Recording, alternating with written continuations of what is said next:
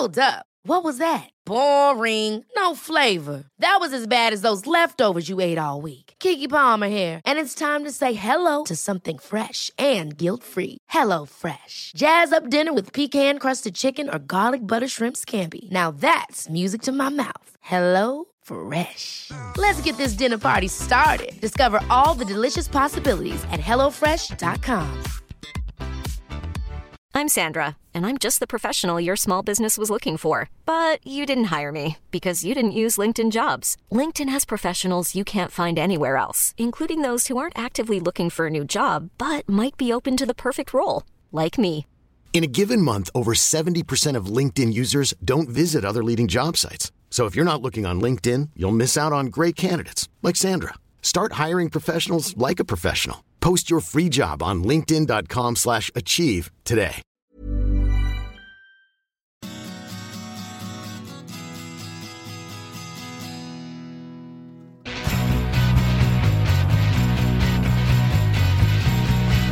Welcome to Nature Biotechnology's First Rounders podcast. I'm Brady Huggett. Our guest today is William Haseltine. Bill was the founder of Human Genome Sciences in 1992, and he served as the chairman and CEO of HGS until 2004. He's moved on since then, and he's the chairman and president of Access Health International now, and he's just written a book on the healthcare system in Singapore. Our discussion touched on the approved lupus drug Benlysta and what that was like for HGS to develop. We talked about working with the FDA as a partner rather than an adversary. I asked him about the future of genomics research in biotech, and we discussed the rising cost of healthcare, which is a topic that Bill's particularly interested in. And we even talked about the connection between art and science. So it's a wide-ranging discussion. Let's pick it up here, where I'm asking him to talk about his pathway from Harvard into an industry position. So here it is, our First Rounders podcast with Bill Haseltine. What was that pathway like for you? The pathway for me to go from academia to business was relatively simple. It's because the type of lab I was running was very similar in its fundamental structure to how you run a company. I divided about a third of my time to supervising the science, about a third of my time raising money to support it, and about a third of my time to making sure people knew about it so that they understood the import of the work that we were doing and were interested in continuing funding.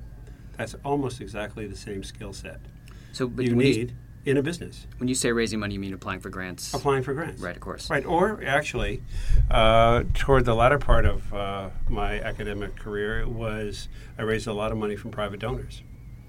So that's the whole set of skills is translatable. Plus, if you're a professor, you teach.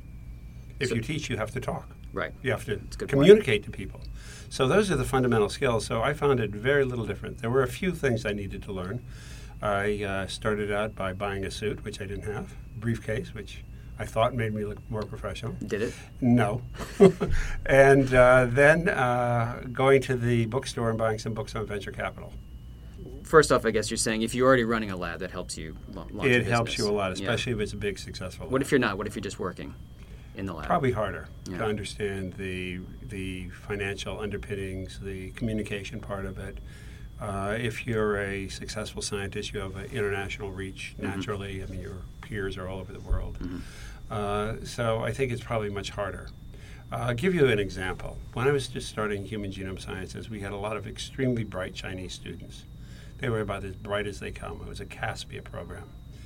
And they came from all over academic labs, but they didn't have real experience in America. And I said, stay with us 5 or 10 years, and you'll understand this country better. We are a much more complicated country than you think. You can be successful here, but it's not easy to be successful. We're highly competitive, and we may look nice, but we're mean and competitive and tough. And until you learn how to operate this system, don't go out on your own. These were some of the brightest people I ever knew.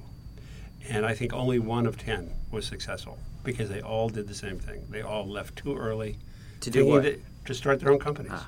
Thinking America was an easy place, thinking there was easy money around. There isn't. And I would give the same advice to young scientists. Pursue your academic studies to the extent that you can before you move, because that gives you a base for understanding society better. You're not trained to understand society, but once you're a professor on your own, and have to manage your own affairs, have to raise your own money, have to interact with all the university administrators, you have a much better idea of how to function in a business world. What makes you decide that you suddenly want to start thinking about business? Why did you go pick up that book on venture capital funding? Well, I was always interested in translation of the work I was doing, the scientific work, into health. In fact, I first thought about becoming a physician, and I was convinced by some very wise scientists and medical researchers that it was better to pursue a career in science. You can make a bigger impact on health. But I was always looking for a way to translate whatever I did. So when I got my PhD, I was different from my other peers. I got a PhD in Watson and Gilbert's lab. I got my postdoc with David Baltimore. You can't get better training. But my peers were all interested in science for science. I was always interested in science for medicine. So I took a job at the Dana-Farber Cancer Institute, where I thought you could use science for medicine. And it was a very good time because molecular biology was finally becoming directly applicable to medicine. I had no clue about business. But the moment I saw my former advisor, both of them actually, I saw Gilbert start Biogen, I saw Mark Potashny with Genetic Systems, I saw Dave Baltimore becoming involved in a series of companies. I thought, that looks like a good idea to me. It'd be a way to translate. But I always thought, I'm not going to take the core of my research and apply it. I'll take ideas and create other kinds of companies based on that so I don't get into any kind of conflicts. So that was really the origin of it. And I took a tour of the West Coast. I had a friend who was one of the first people into Genentech. I remember talking to Rich Lerner down in San Diego, talking to Bob Nowinski, who just started a company up in Seattle, all people I'd worked with before. And I thought, okay, I have an idea. Let's see how this idea translates. It was synthetic peptides for animal vaccines. And it turned out to be a fundable concept. And that was your first? That was my first company. It was called originally Cambridge Bioscience. It became Cambridge Biotech. I've heard other researchers who moved into business say the same thing, sort of, especially if they're foreign. They come to the U.S., and once they get into university, they see that their professors are starting companies, and that gives them the idea that this is something that's viable. You can actually do this. It sounds like you can do it and stay a professor. And I was doing it in the very early days where the attitude of Harvard was quite conflicted. And I was fortunate on a plane ride back and forth to venture capitalists to sit next to the dean of our business school, Larry Foraker at the time. And he became a good friend and guided me through the university process. The sort of policy they have versus... Yeah, the policy. And it was just a great guy to work with. So how long did you straddle both worlds like that? Were you a professor? For a long time, for all through the 80s and into the early 90s. So how many companies? And I started about eight to nine companies during that period. Okay, that's one thing we want to talk about. What were those companies that you founded before HGS? Let's see. The first one was Cambridge Bioscience, the Virus Research Institute. I helped start Leukocyte with Tim Springer, helped start Proscript with a group working on protease inhibitors. There are some others, too. What happened to those? They all were successful for the original investors. The scientists made money. They were either bought or... And actually, there are now 5 drugs currently on the market from the set of companies that I've started. I consider that to be a great success. Oh, sure. Absolutely. Velcade is one. That had a funny history because Proscript, we started Proscript. That was the protease inhibitors, Fred Goldberg and friends. And I helped them put that company together. That got bought by Leukocyte, which was a company I helped Tim Springer put together. That got bought by Millennium, which the drug was actually Velcade, came from the first company, Proscript. Right. And that eventually, I think, got bought by Abbott. Yep. And now it's a successful drug. That's one example. Another very early example is the first mammalian retroviral vaccine made from a peptide for feline leukemia that we created. That was Human Genome Sciences. Cambridge Bioscience's first product, and basically that was a recombinant peptide made from the envelope, combined with a very interesting new adjuvant. So we had 2 inventions in there, and it very quickly was approved. We did that on behalf of a animal vaccine manufacturer in France, and it's still being used. So that's a good segue, actually. So by the time HGS, you became affiliated there, you had plenty of experience running a company? Well, I had more experience than that, too, because the rules at Harvard were you could be a scientific advisor, but you couldn't have a management role. So you could be on the board, and you could give scientific advice. You couldn't have an actual management role, which suited me perfectly. I didn't particularly care for the management. But as long as I had significant impact on the direction, that's what you wanted. That's what I wanted, and that worked out well. Okay, so HGS. Well, I actually had another whole set of experiences, and this was through Healthcare Ventures and Wally Steinberg. For about 6 or 7 years, maybe starting the mid-'80s, I formed a relationship with Wally Steinberg and Healthcare Ventures. Now, how did you do that? We met through friends and various contacts. And we would have lunch about every other week in New York. And we'd talk about ideas. And he said, Bill, I really like what you're doing. You come to me with an idea, I'll guarantee you $5 million to get a company on the ground, if I like the idea. And then there'll be a trial period getting it together. Then there'll be a serious review. And if we really pass that serious review, and that allowed me to start a lot of companies really quickly. Because we rarely spent the $5 million. We never did. We spent a couple $100,000 maybe to get the company concepts solidified. Tim Springer's company was a good example. It was a 2-paragraph idea, like the idea, guaranteed $5 million, come with us. It was fantastic. Yeah, it's not like that anymore. Good Lord. No, it's not like that anymore, but it was in those days. And there was nobody like Wally Steinberg in those days either, by the way. He was unusual. He had great self-confidence. He knew that there was a review at the end, that he would have outside really tough reviewers give a cold eye to these ideas. But the idea is I could go to one of my fellow professors or have an idea and say, here's $5 million. And it was a real $5 million. He would have spent that money. Yeah. Okay, because he was a man of his word. And we were able to start a lot of companies that way. And by serving on the advisory board, I got to look at about, I don't know how many other companies, because I was one of the key go, no-go decision makers for that whole group. For example, MedImmune was an idea that came through me. I said, this looks great, let's go. Right. So, but let's go back to this $5 million. And you did that several times? Several times. Came up with an idea yeah, and you like said, yep, 6 we'll times. fund it. Yeah, geez. 6 times, yeah. And they were all pretty And it was successful, great. I would get 5 or 10% of the equity. Yeah. Okay. Not bad. No, not bad at all. No. No, I mean, it was a great time. I don't know what you could get today with a good idea if you went into, just an idea. My God, you need. But we made money. The investors made money on every one of my deals. Yeah, yeah.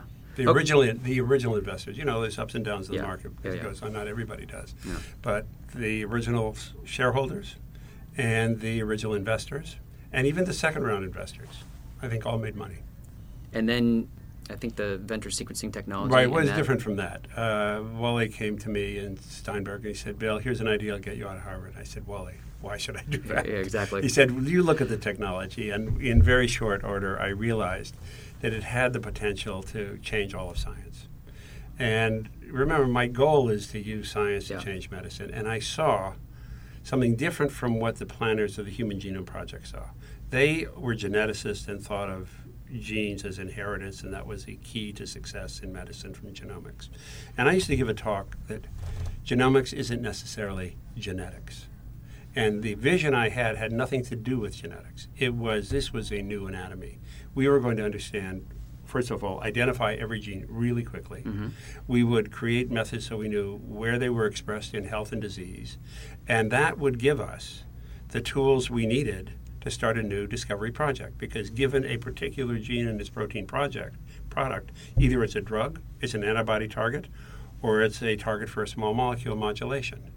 And given any one of these and its association with disease, you could open up the keys to both infectious disease and human health. And at the time, there were only about 600-700 ideas in all of medicine you could work on.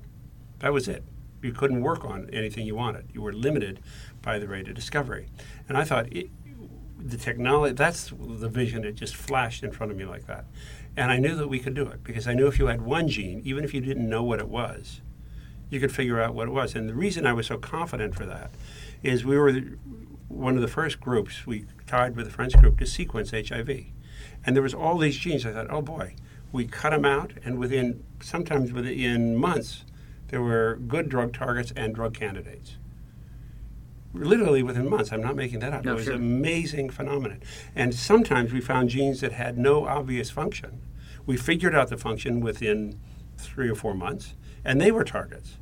So I thought you could take a gene, you don't even know what the function is. But if you tell me what tissue it's made in, under what physiological conditions it's used, and how it's associated in health or disease, I can tell you whether it's likely to be a good subject for a drug. And for our own company, we said, well, what we're going to do with that is make protein and antibody drugs, and let the pharmaceutical companies make the small molecule drugs. Right. And that was the fundamental concept.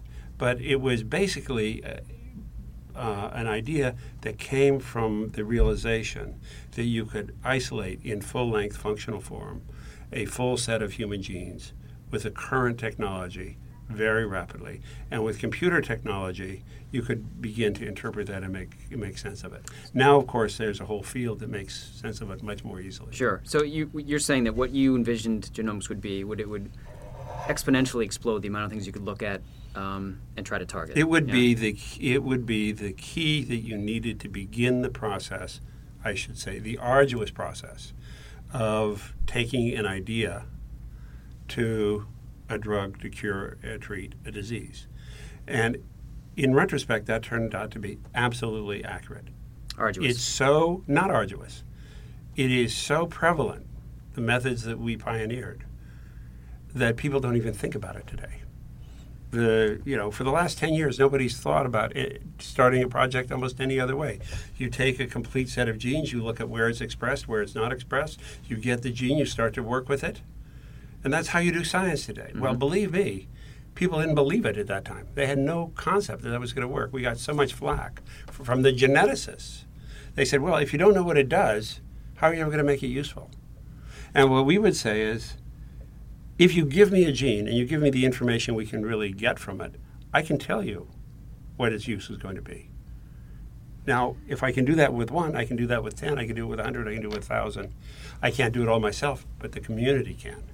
And so my fundamental drive was to create a new tool. And I realized in order to get the tool to be adopted quickly, we had to show it worked. But so do you feel like those geneticists are somewhat validated in saying those things now? Now that we Not have, at all. Not no? at all. But anybody in biology today who wants to understand function goes to, by the way, we thought of directed genetics as part of the key, goes to a full set of genes, where they're used, where they're not used, looks at the protein, and if necessary, knocks it out. But that isn't what the geneticists were looking at. They were looking at the natural range of variation. And I said, look, you can figure out what these things do. And that's how you're going to know what the drug target is. So in terms of pharmaceuticals, almost all pharmaceuticals today start with what I just described, knowing what genes exist, where they're expressed, how they vary under physiological and disease conditions. Then you start doing experiments to test it. You knock it out, you modify it, you overexpress it, you underexpress it, you regulate how it's expressed, all those wonderful tricks. You knock it in, you knock it out, you do everything you want. All those tricks are available, but you start with the fundamental, and that is the fundamental driver for modern bioscience today, with the exception of things like neurology and other things. But even there, it's relevant. The application for diagnosis and prognosis has been slower. Diagnosis, much faster. Prognosis, still a work in progress. Not that it's not happening. It's just taking a much longer time. And that is never the track that we took. Okay, so sliding back. Yeah. You're looking at this technology. You go back to the VC and you say, no, it's really, really good. I think you would be foolish not to. No, they knew it was good. Oh, well, what did they send you But then? they said what it's going to be good for is to sell this information to all these companies. And I said, that's not the way we should do it. It's much better to use this to build a company and then find a new way of supporting it by selling this information to companies for small molecule drug development. Okay. Don't sell it as we're going to give you access to the heart and you to the brain and you to the liver, which was the business model. I said, no. You take this information and you say, you use it for yourself and build a real pharmaceutical company. That's what I want to do because nobody's going to believe this works unless you show it works. Once you show it works, everybody's going to flock to it. And you support it by saying to pharmaceutical companies, here's a new discovery tool. we'll share it with you if you give us money to support the company. And so within the first year and a half, we had something like, in our own company, something like $300 million from that kind of financing, which was way up from $5 million. Sure. The deal that you did with GSK was, I think, the first of its kind, where they came in and said, they were interested. And you said, well, we'll mine the genome, but we're going to give you the information for small molecules. Anything on biologics, we're going to keep. No, they had the right to do biologics too. They did? But if we found it first, we got it. I see. Okay. And that was the original deal. And then we expanded the deal to work with 4 or 5 other companies. And that seemed to be the first one of those types of deals in the industry, yeah. And after that, I think Millennium probably used that model too. Insight, I think, was another one. So that was sort of... But the value went down, down, down, down. Yeah. So we got the high value by being first. Okay. So anyway, they said, let's set up company, right? It's going to be HGS. Right. Venture wanted to do nonprofit. HGS was going to be for-profit. What happened there? I looked at it in a different way. I looked at the tool that I wanted to create was one that would change science. And it was a tool that was very practically oriented. Find all the genes, put every single gene in a single test tube. So you wanted it, you had it. You had a full-length cDNA for every human gene, and you knew where it was expressed under what circumstance. And that would be the key to starting a medical project. That's how I looked at it. The relationship with Venture was to provide us with the technology so that we can do that. The for-profit, not-for-profit business was not my primary concern. Mm-hmm. I thought it would be a good business. I thought we could raise a lot of money. I thought it would create drugs. But that wasn't my motivation. My motivation was to help change how science is done. And to show that it worked and to bring some drugs to market. Sure, yeah. Not that you were aiming for the money side of things, but look, you wanted to go off and make drugs, and maybe Venture wasn't quite. He was more interested in publishing. Well, you should talk to Craig about what he wanted to do, his ideas. Yeah, okay. So, company was started. Right. At one point you had 5 or 6 drugs in the clinic, I think? We had a lot. And I think some of those still would have been good drugs, but, the whole process of drug development and how you fit technology into the market is a really difficult thing.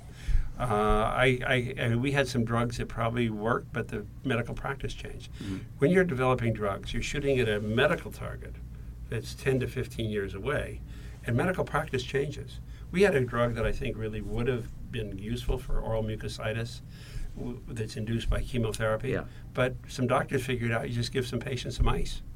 Just stick ice in their mouth after their chemotherapy, they don't get mucositis. That would be better, ice is cheaper than drugs. Yeah, exactly. Right? So a few ice chips, and they're what you market. So that's a pretty extreme example, but that kind of thing happens all the time. Medical practice is changing. You start on a process, you aim for a target, and it's a moving target. Sometimes you hit it, sometimes you don't. I'll give you another example. There's a great drug we found. It's Bliss, which is a hormone, a B-cell specific hormone, and it's quite specific. It hits B cells and nothing else. It makes them grow like crazy and make antibodies. The first thing we thought is, well, we're going to take people who are aplastic anemic. They don't make antibodies. We'll give it to them. We looked at that market. The drug surely would have worked for them because we found some animal experiments, and it would have worked. The problem is immunoglobulin works for them. So who would pay for an expensive drug when you have a cheap drug? Okay, then we said, okay, we're going to make it radioactive or poisonous, and it's going to go right to that target and kill it. We made it radioactive. It was super at imaging, and the first 2 patients we tried had multiple myeloma, advanced multiple myeloma, had dramatic regression. Then when we tried to get outside support to do the more clinical development with it, turned out that a previous drug had used an antibody that was radionated, had been approved and had no market. Why? Because clinical practice was such, at that time you couldn't get radiologists to work with chemotherapists. And this was both a chemotherapy and a radiological drug. And the previous drug had failed. Our drug didn't look like it was going to be, although it's a better drug, didn't look like it was going to have a different uptake by the market. So we decided to put our efforts into something else. Why would they not work together? That you have to ask the doctors. Yeah. Now, I've worked at the Dana-Farber Cancer Institute for many years. And one thing you realize is people have their own fiefdoms. And at that time, radiologists didn't get on with chemotherapists. Either you did radiology or you did chemotherapy, or first you did chemotherapy and then you did radiology. You didn't do them at the same time. So that was a problem. It wasn't the problem for our drug because we never got that far. Right. It was a problem for the previous drug. And I give you that as an example to show you when you're trying to match a new discovery. I still think that would be a great drug, by the way. Now with some of the new toxins, you link that thing to a new toxin. I think you can make a great drug out of that. And the linker technology is better now, too. Oh, and the toxins are better, and we know it works now, and so you don't have to use a radioactive drug anymore. So but did that become Benlysta? No. Then we thought the third one, somebody said, well, one of our scientists came up with the idea. He said, well, these two things have struck out. Maybe if you overproduce antibodies, it's going to be autoimmune. Let's look at all the autoimmune diseases. So we made an assay for it. We looked at all autoimmune diseases. And we saw that in about 1/3 of the lupus patients, we saw very high levels. And then we did a longitudinal study, and we saw it went up and down. And that correlated with the flare-ups. We thought, oh, this looks really good. We made animal models. They got lupus-like disease when we overproduced it. We made an antibody that knocked it out. That was our drug. And that's but that was a pure genomic discovery. How did we find Bliss in the first place? We made a set of every human protein we thought that had the ability to be secreted. There's a secretory, so we got, 2,000-3,000 of them. We actually made small amounts of each one of those, and then we tested those to make B cells grow. We tested those to make fibroblasts grow, to make endothelial cells grow, to make cancer cells stop growing. And in this case, 3 of them made B cells grow, one of them really well. That was Bliss. So it was a totally abstract. We treated human gene problems. A lot can happen in the next 3 years. Like a chatbot may be your new best friend. But what won't change? Needing health insurance. United Healthcare Tri-Term Medical Plans are available for these changing times. Underwritten by Golden Rule Insurance Company, they offer budget-friendly, flexible coverage for people who are in between jobs or missed open enrollment. The plans last nearly 3 years in some states, with access to a nationwide network of doctors and hospitals. So for whatever tomorrow brings, United Healthcare Tri-Term Medical Plans may be for you. Learn more at uh1.com. Hiring for your small business? If you're not looking for professionals on LinkedIn, you're looking in the wrong place. That's like looking for your car keys in a fish tank. LinkedIn helps you hire professionals you can't find anywhere else, even those who aren't actively searching for a new job but might be open to the perfect role. In a given month, over 70% of LinkedIn users don't even visit other leading job sites. So start looking in the right place. With LinkedIn, you can hire professionals like a professional. Post your free job on linkedin.com/achieve today. Ever catch yourself eating the same flavorless dinner 3 days in a row?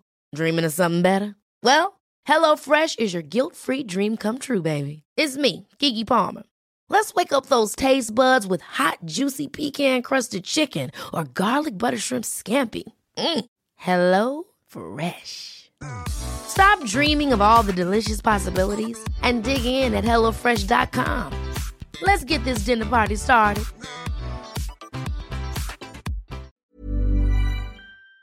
Products as if they were a chemical library. And that's what this new technology allowed you to do. You didn't have to know what they did. All you had to know is that they left the cell. And we found a number of really interesting drug candidates that way. That's a big success story. There had not been a drug approved for lupus for 40 years or something like that. And I can say there's another part of that I learned in the process, and that is lupus was particularly good for a new company. Because there'd been no drug approved, there was no pathway for a drug to be approved. Right? So we had to help the FDA create the pathway. And they have a whole process for pathway approval. We worked really hard on that issue.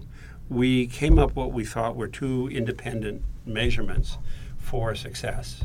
The FDA went on the road and had 3 or 4 different public hearings, and in the end and adopted about 90% of our recommendations. And that allowed us to shoot for targets that we knew. But companies today would tell you the opposite, that if there's a pathway through the FDA already, then it's easier for them to get the drug approved. And you're saying it's the opposite. Well, I think it's getting harder now because the FDA doesn't want to approve Me Too drugs. Yeah. It's got to be very much better than the existing drug to get approved today. And that's part of the whole cost control story. The emphasis is if it is really new and is in treating a disease that nobody's done or is really different, it gets favorable view. if it's just another Me Too, which is the bread and butter of the pharmaceutical industry from the 80s and 90s, those days are over. So do you feel like the FDA was actually a partner with you along Yes, those ways? and I think people who pillory the FDA have made a big mistake. The FDA is your partner. The FDA wants good drugs approved. That was always my opinion. Sometimes they were perverse, in our opinion. Mm-hmm. They did things we didn't like, but you could always go back and discuss it with them. It was not a closed shop. It's not a faceless bureaucracy. Is it still like People that? in the FDA, yes. It is? The FDA has a lot of faces that are very intelligent and willing to work with you if you're willing to work with them. You shouldn't try to beat them up. Nobody likes to get beat up. Yeah. Okay? But we found, I think, that they were very cooperative. I can't say that's true in every instance. I can think of a couple right off the top of my mind where we thought they were perverse, and the question is, how hard do you want to fight? And I find them extremely helpful. I think they're doing the job they should do. I never saw the FDA as a huge impediment. There were for some of the drugs where, for example, we'd have to go very, very slowly. But my feeling is when they put that pressure on us to go slowly, they knew things we didn't know. It wasn't a random go slowly. It was, we've seen other failures here, guys. We've seen antibodies that do bad things to people. We've seen this kind of drug have that side effect. We want to be really careful with this. So for the first 5, 10, 20 patients, you go slowly. After that, if everything looks okay, then you accelerate. But I think they were coming at it. They couldn't give us the details of the knowledge, but reading between the lines and the interactions with them, I think that it was clear they had adverse experience with similar pathways. Let's switch topics a little bit. So you left HGS in maybe 2004, is that right? Right, that's right. Okay, and then it was sold, it was completed last year, yes, I think. Right. So what precipitated the leaving? I have a pioneer mentality. I like to be out there in front with nobody else. I like to have the free idea that you have intellectual freedom, and I like to create things. The process of getting a drug to market is not one that I enjoyed. I called being the head of a small company, and we were, even though we're bigger than most, we're still small. Sort of, it felt like squeezing a marble down a tight rubber tube. You had to destroy what you just created to get to the next step because you didn't have enough resources to do the whole thing. And so the very people who got you to where you were, you had to let go. And the people that I had to let go were all the creative scientists. And that's the people I like. That's who I am. Yeah. Right? And that was very painful. And then when you get into the regulation and you get into all the quality control and the manufacturing issues, that's a series of things that I never wanted to learn and didn't like. Now, that's my particular makeup. And at that point, it was much better to bring in somebody who had that constitution, who'd done it before, who knew it, who enjoyed it. It's a whole different life. It is what takes a drug to market. And it's a very valuable thing. It just wasn't me. Did you, still though, did you feel a little pang in your stomach when it was sold? No? When it was sold? When it was sold, yeah, it was sold for too little. Oh, really? Yeah.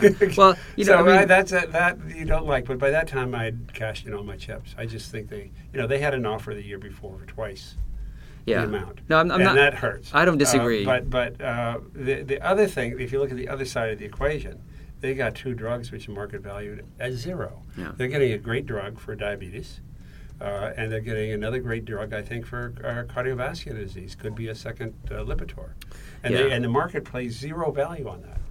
But when you look at, if you even go wider scope, this was a company that you helped found when it was nothing, and it was sold for $3.6 billion. That's a huge success story. It's a success. It's one of the, the biotech doesn't have that many. We have drugs that are on the market. Exactly, yeah. That is great. But beyond that, the company had a big psychic impact. It had a big practical impact. Before we were there, I can't tell you, if you go back and you look at the interviews that we did early on, and the way the Human Genome Project people treated us, it was like we were pariahs. We were doing something completely unjustified, that there was no scientific or rational basis for this, that you had to be a geneticist to be a genomicist. Well, that didn't turn out to be the case. There was plenty of room for both. They didn't think there was room for both, but there was room for both. And if I look back at what I think Human Genome Science's major contribution is giving humanity a new tool to fight disease. And it did that, and it did very well, and it showed that it worked. 2 things about the industry, and then we'll switch to healthcare in general and talk about what you're doing now. But what do you think the future of genomics is for the biotech industry? Well, first of all, it's opened up the entire field of infectious disease, actually agronomics, industrial science, synthetic biology, environmental remediation. It's all starts now with genomics. So I think restructuring our material world and our world of health in response to our knowledge of genomics, and then more broader what I now call omics, which includes protein, metabolism, all sorts of things. The omic knowledge that humans have of the living world allows us to use it for our material and health gains. And I think that that's an enormous impact. And it's going to continue to be felt. So if you look just at the field of energy, look at all the bioconversion work that's being done. It starts with genomics. It doesn't end there, but it starts with knowing the genes not only of the organism you're manipulating, but all the genes that exist and what might be useful. So you say, I need to get a chemical from A to B. Where in nature is that kind of enzyme? You go and you find 10 different variants, you make them, you vary those still further till you get one that's optimized for your condition. Then you put it into an organism and you adjust the way it's used and how it interacts with other metabolites. And now you use this fantastic new knowledge that's come about gene regulation, and you get it to regulate so it does what you want it to. And that's the way we're changing the material world. I see biology changing almost everything about our material world. So we'll be sitting at a table at some point which is made by information containing little bits of fragments that were produced biologically. And there'll be a computer that says make a table, and you'll be sitting there at the table. That's sort of bio-nanotechnology. I think that is a reality of where it's going. Okay, and the other thing, we've been talking about this a fair amount in our editorial meetings, but small biotech is changing. Innovative biotech is changing. There's less VC funding. Do you think that when companies get to be the size of HGS was, I know that the first responsibility is always to the shareholders, but is there some sort of responsibility to maybe invest in smaller companies? I don't think the first responsibility is the shareholders. You're still a scientist at heart. Yeah. No, I think that most businessmen actually believe that in their heart, that their responsibility, especially the entrepreneurs, is to make sure that technology is adopted, because that is the greater human good.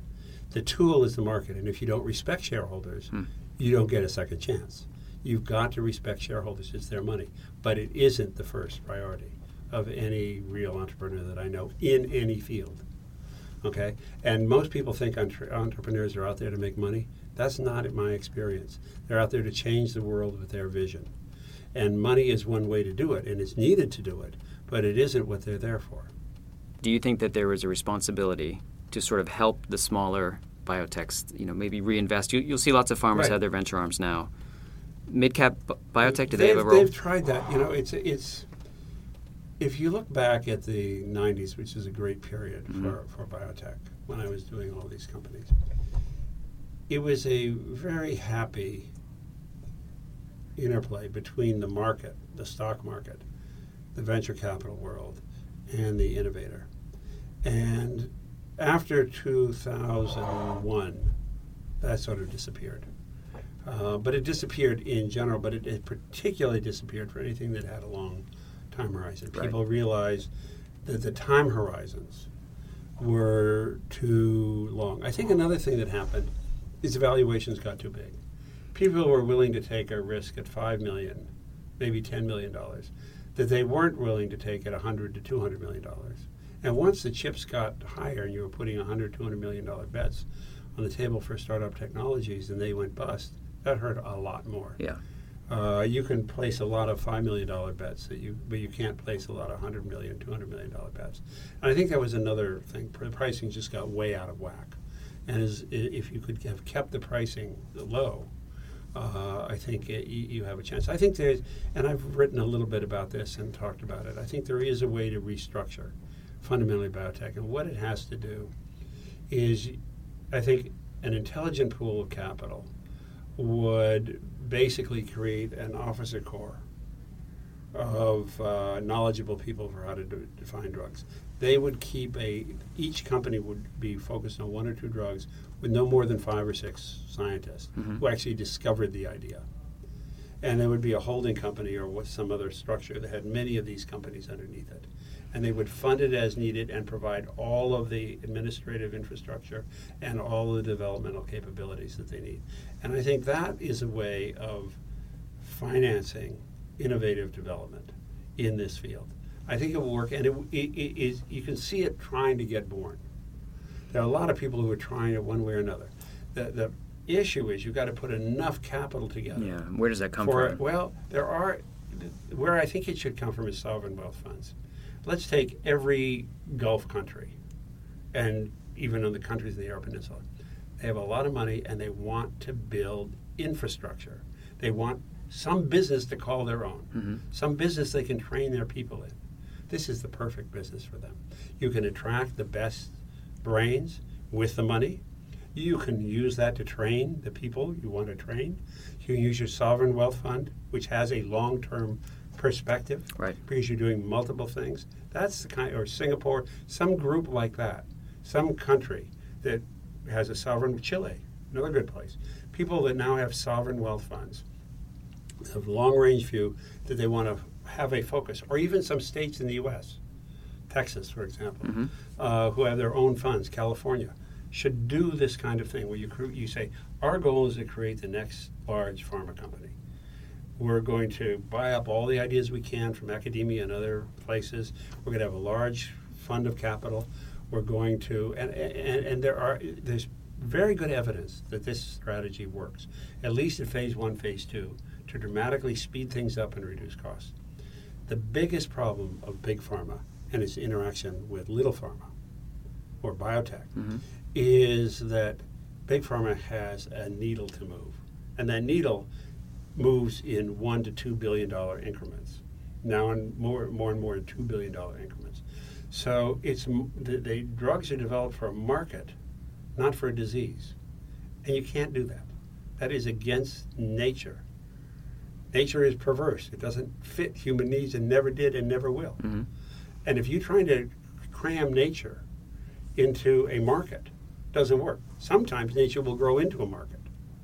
In fact, that's all the big drugs have grown into markets. You didn't anticipate they'd be so big. So you've got to create structures which allow you to get a good return on capital if the sales are $100 or $200 million. And that's not hard to do if you don't have this huge overhead to the big pharmaceutical companies, and if you don't have a market demand for billions of dollars in sales for each product. So it can be done, it will be done. It's just happening a lot slower than it should. So let me see if I've got this right. You've gone out and bought up all these ideas. So let's say there's 10 ideas. Or products in development, or big pharma or other companies. Or and you keep companies. The research is very lean around each one, maybe 5 or 6. And then the Right. rest of the money is spent on your infrastructure around clinical trials or whatever. Well, but all that is now a fungible resource because pharma has outsourced everything, and that's available to anybody. Yeah. You want a chemical library, you want a high throughput test, you want a phase 1, phase 2, phase 3, you want whatever you want. You can get today by purchase. Yeah. And you get it, and there are multiple purveyors, so you have your choice. So that sort of leads us into our next topic here. You mentioned Singapore. Right. I read so first off, sort of let's explain what you're doing at Health Access International. Right. Access Health International. Oh, sorry. It's okay. Well, you know what? We'll just Delete we'll that. edit that Say- out. Hold on. What are you doing at Access Health International? When I was at Human Genome Sciences, and even before, I was looking out at the way I look at things is try to look globally. What's really happening in the world? What's needed?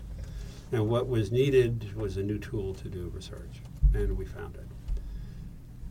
I saw another pending storm, partly through my social interactions. I've been a member of the board of the Brookings Institution, and a number of years ago, while I was CEO, they did a study which was called Restoring Fiscal Sanity. Pretty provocative title. And they projected the U.S. economy for 15 years and in a second book for 30 years. And it was really scary because you saw healthcare costs eating up our entire budget. Yeah. It was going to 40% of our GDP. Well, we're right on track. Today, we're right on track the way they predicted we would be.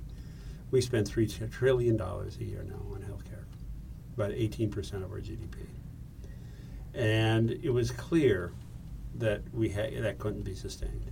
And given the way I perceived things going, it seemed to me the way we would cope with that is to restrict service. We'd ration health in some way. first thing we would ration is new treatments. And that means all this stuff I'd worked on for my entire career, all the investments we'd made through NIH, all this amazing technology that's being developed would go nowhere. Just would come to a dead end. And eventually people would stop funding it. Because in reality, society funds all this wonderful stuff to get a benefit, right? And the way we benefit is we've been talking about the interaction with small companies and big companies, and it's how it's supposed to work, and it worked really well. I think it's about to stop working, and you can see signs everywhere about how we're restricting access to new medicines, new treatments, new therapies. The mantra is, if it's new, it's more expensive than the old. And so I thought there has to be ways of being efficient. So I thought I'm going to set up a foundation that looks all over the world for the most efficient technologies, describe those as a think tank would, develop them into a tool that somebody could use, just like we did with genomics, develop into a usable tool, and people would then use it for their own purpose. And so we started in India. We're looking at some processes. Quickly realized we should move into healthcare finance and technologies. I set up a group in Singapore to look at e-health and telehealth originally. And then we realized that, my goodness, here's a place that's doing first world healthcare, better outcomes than us, at about a quarter of the price. That's worth studying. And I've been very fortunate to find young entrepreneurs, usually about 25, to go and live in a country for 5-6 years or longer and find out what's going on there and create their own program, what they should study. So we started in India by looking at health systems. You mean you send them there, they sort of look at what's going on and put together some report? I treat them as an entrepreneur. I say, I'm the venture capitalist. I'll give you 2 years of funding. After that, you fund yourself and you create your own program based on what you've seen. And if you don't create your own funding, or the program veers off from our central core, then you're on your own. Yeah. So I read it. And, at the end you have a sort of a Q&A which addresses some of the criticisms, I think, of Singapore's healthcare. The main one for me, anyway, was that the size of it. Yeah, I mean, it's much smaller than something like the U.S., and I think it's easier to put processes in place in a country that small. We can't, especially given the way the U.S. is today, we can't get anything through Congress. But there are a lot of lessons, and they're not all the lessons. Let's take one of the fundamental lessons of the Singapore system, that people are better at preserving their own personal dollars than they are your dollars, right? If it's somebody else's dollars, people are sloppy. Yeah. If it's your money, you're careful. However, you got to make it possible for people to copay. Not everybody can copay, and some people are richer than others. So you create a system that allows everybody to copay, and there's sliding scale for copay. And in addition to that, you never say you can't have X, Y, or Z. You say if you want X, Y, or Z, it's available, you got to pay more. And if you can afford it, buy it. That's a system we can live with. We understand that. The thing I actually learned about Singapore, which is fascinating, is they micromanage unbelievable detail. Who's they? You mean the government? The government. Mm-hmm. They have a sensor out there that senses what people want. And they'll top up a savings account with government money at a small level, $25 to $50. And that makes a big political difference. So we can't do that. No. You can do that as a mayor. You can do that, of a small city. You can do that maybe in a small state. You can't do that across America. So there are other ways we could cope with that we could break this down into administrative areas, or not maybe each state, but administrative areas. There's a lot of ways we can think about how to do that. Would you say that one of the problems then with the U.S. healthcare system is insurance? Because that's the thing that sort of fights transparency. I mean, Well, it's the way we do insurance. It's comprehensive insurance. Singapore has insurance.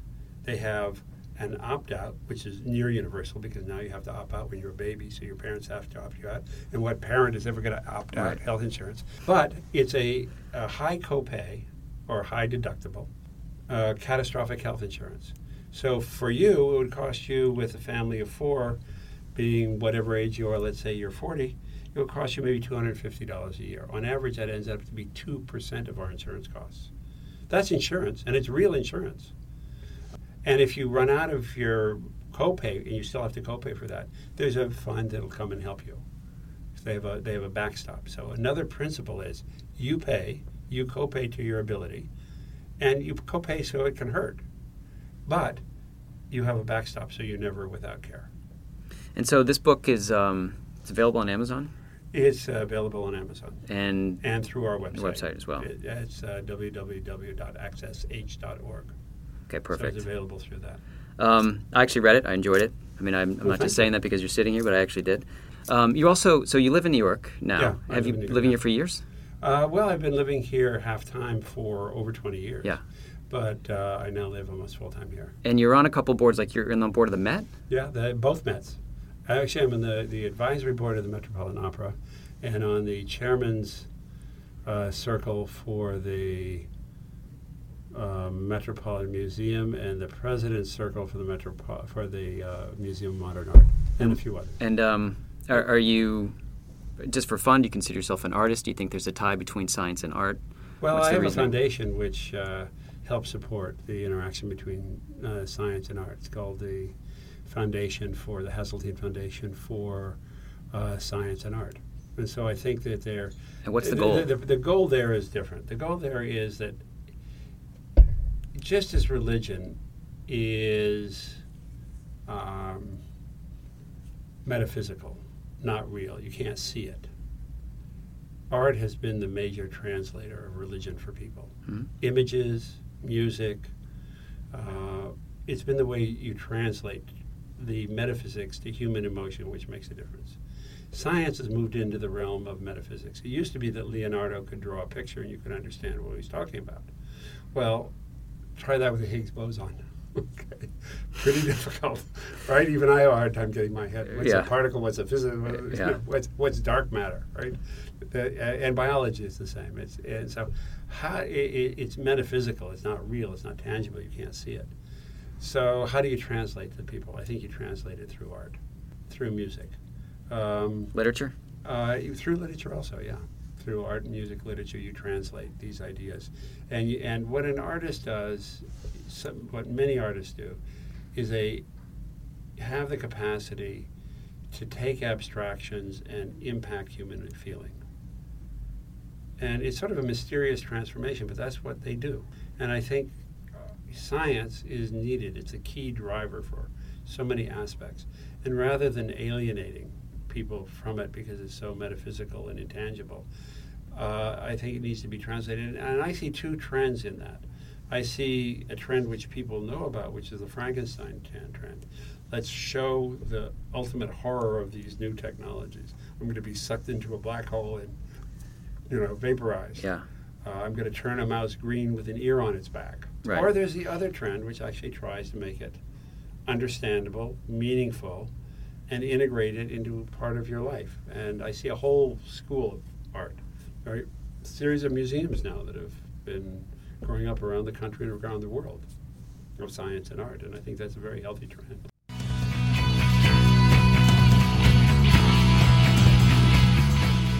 So there it is, the Bill Hazeltine interview.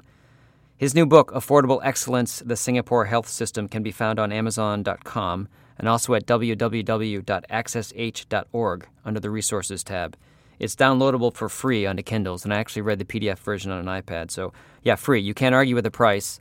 I hope you enjoyed it. I absolutely enjoyed talking to Bill. Thanks, as always, to the Midwest Quiet for use of their music. And you have been listening to Nature Biotechnology's First Rounders podcast.